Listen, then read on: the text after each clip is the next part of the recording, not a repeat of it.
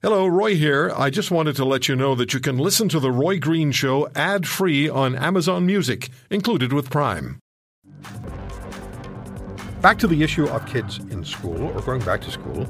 Harvey Bischoff is the president of the Ontario Secondary School Teachers Federation, and he joins us on The Roy Green Show. Harvey, thank you very much for the time. Always good talking to you. The Premier consulting with educators and doctors over a 24-hour period on Thursday to find out what educators and doctors thought. To me, that's looking for political cover. How did you see it? Oh, to be fair, Roy, he gave us 32 hours, but I'm with you. I mean, look, we've been pleading with the government for over a year since the first school closure announced on March 12th last year to consult with us. You know, we represent the voice of frontline workers. We offered all the way back on March 12th last year to work with the ministry to make things as safe and as effective as possible. Over a year later, we get 32 hours to respond to a letter with a month left to go in the school year. And, you know, I mean, I guess others can judge as well as I whether or not that's a sincere effort at consultation. All right, so I wanted to get your thoughts on what the Premier did, because to me that's just looking for political cover, and there's no way that they're going to put into effect or even into the equation information that they receive over 24 or 32 hours, 24 hours after the fact, after the deadline. But the issue of the lost generation of kids, I just spoke with Dr. Martha Fulford, infectious diseases specialist at McMaster University, very impassioned about this, deeply, deeply concerned about kids losing their focus and really talking about the lost generation. Do you have concerns about a lost generation? And what's the key to your members and you to getting kids back into the classroom? Yeah, so I've met with Dr. Fulford, and I share her concern entirely. I worry about what's been described by another commentator as the potential for a generational catastrophe. You know, there is academic loss, that's one thing, but there is also the loss of social emotional development. There's concern for those students who, you know, those students who rely on food programs at schools. And Harvey, sorry to interrupt, but these are all issues that we've talked about a great deal for a year now, and we're still mired in the same place. Yeah, so I mean, look, this part I'll answer the rest of your question in a moment. Happy to, but this part I can't understand. I can't understand why over a year into the pandemic there is no evidence whatsoever of a long-term strategy by either Premier Ford or Education Minister Lecce.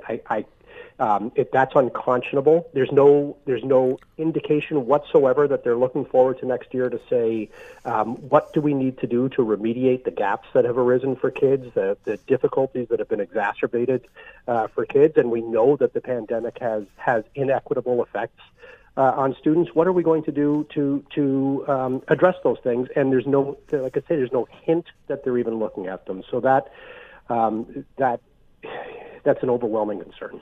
Okay, carry on with the other part of my question, please.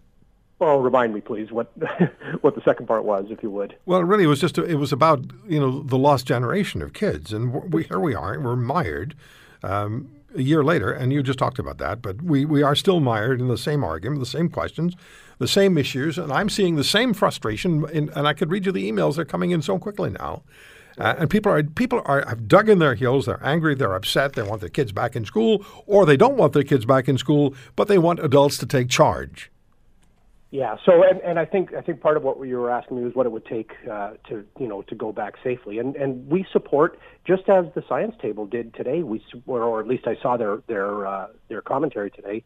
We support the idea of a regional reopening. I think there are many places in the province where schools could be open with a reasonable degree of risk, and there's no such thing as zero risk. So we have to weigh these things in the balance, but with a reasonable degree of risk. And in fact, we were taken aback by the province-wide school closure announced on April the 12th. We're unclear why schools in certain areas of the province needed to close. But, you know, when it comes to somebody taking charge, you've got a premier claiming that he needs consensus. This isn't true. What government decisions need to be made on the basis of consensus? Governing is hard. He needs to take the best advice he can, and then he needs to make a decision. What he's really tried to do here, it seems to me, is set up a conflict between us and medical experts, and it turns out there actually is no conflict between us. So that's quite an accusation. Oh, and I think it's well borne out, because when you look at whom the Premier wanted to consult, he wanted to consult the unions and the medical experts. He didn't ask school boards, for example, to weigh in, neither individual school boards nor the associations that represent them. What he was hoping I believe, was that there would be a conflict between us and the medical experts. Well, it turns out there isn't. It turns out we all support, or the majority of us, the consensus position is we support regional reopening wherever it's safe to do so, because the best place for students, if it's safe, is in an in-person learning situation with the support of all kinds of educators, teachers, and other educators who support students. That's the best circumstance, and we and the medical experts agree with that. Harvey, do you see this situation dragging out over the summer? I know we don't really know what the variant's reality is going to be, but if the status remains reasonably quo, do you see the situation just dragging out and extending itself until we get to September and we'll be right back where we are today? Oh, I certainly hope not. I don't. I mean, look, the variants are the wild card right now, and they can change circumstances rather quickly and drastically. So, I mean, what I hope is that there's sufficient vaccination that we take care absolutely.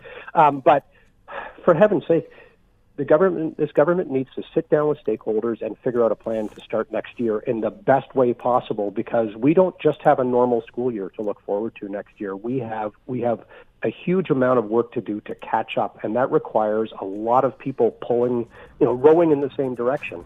And that can't happen if the Ministry of Education refuses to talk to the voice of frontline educators. And I can tell you, I haven't been able to get a conversation with Minister Lecce since July of last year.